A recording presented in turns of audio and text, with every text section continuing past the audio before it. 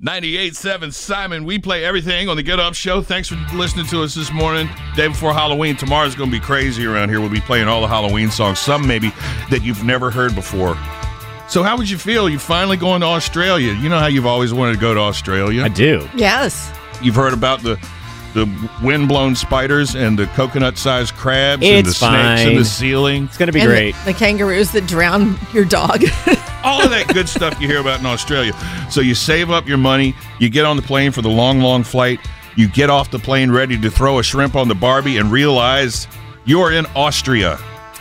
Oh, that's a slight difference. Do you know that happens so often that the Salzburg airport has a desk that's exclusively for people who got to Austria instead of Australia?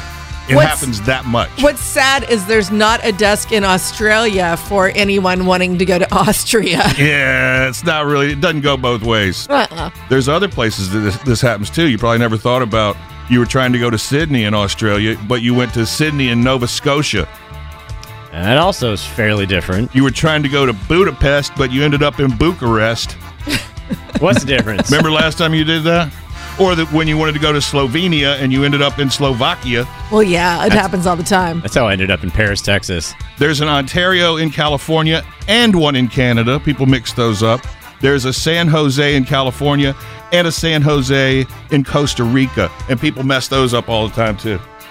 That's something I would do. I'm not very good at reading directions. Yeah?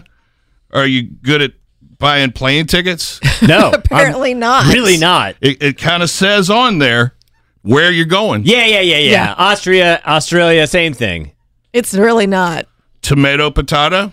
Yeah.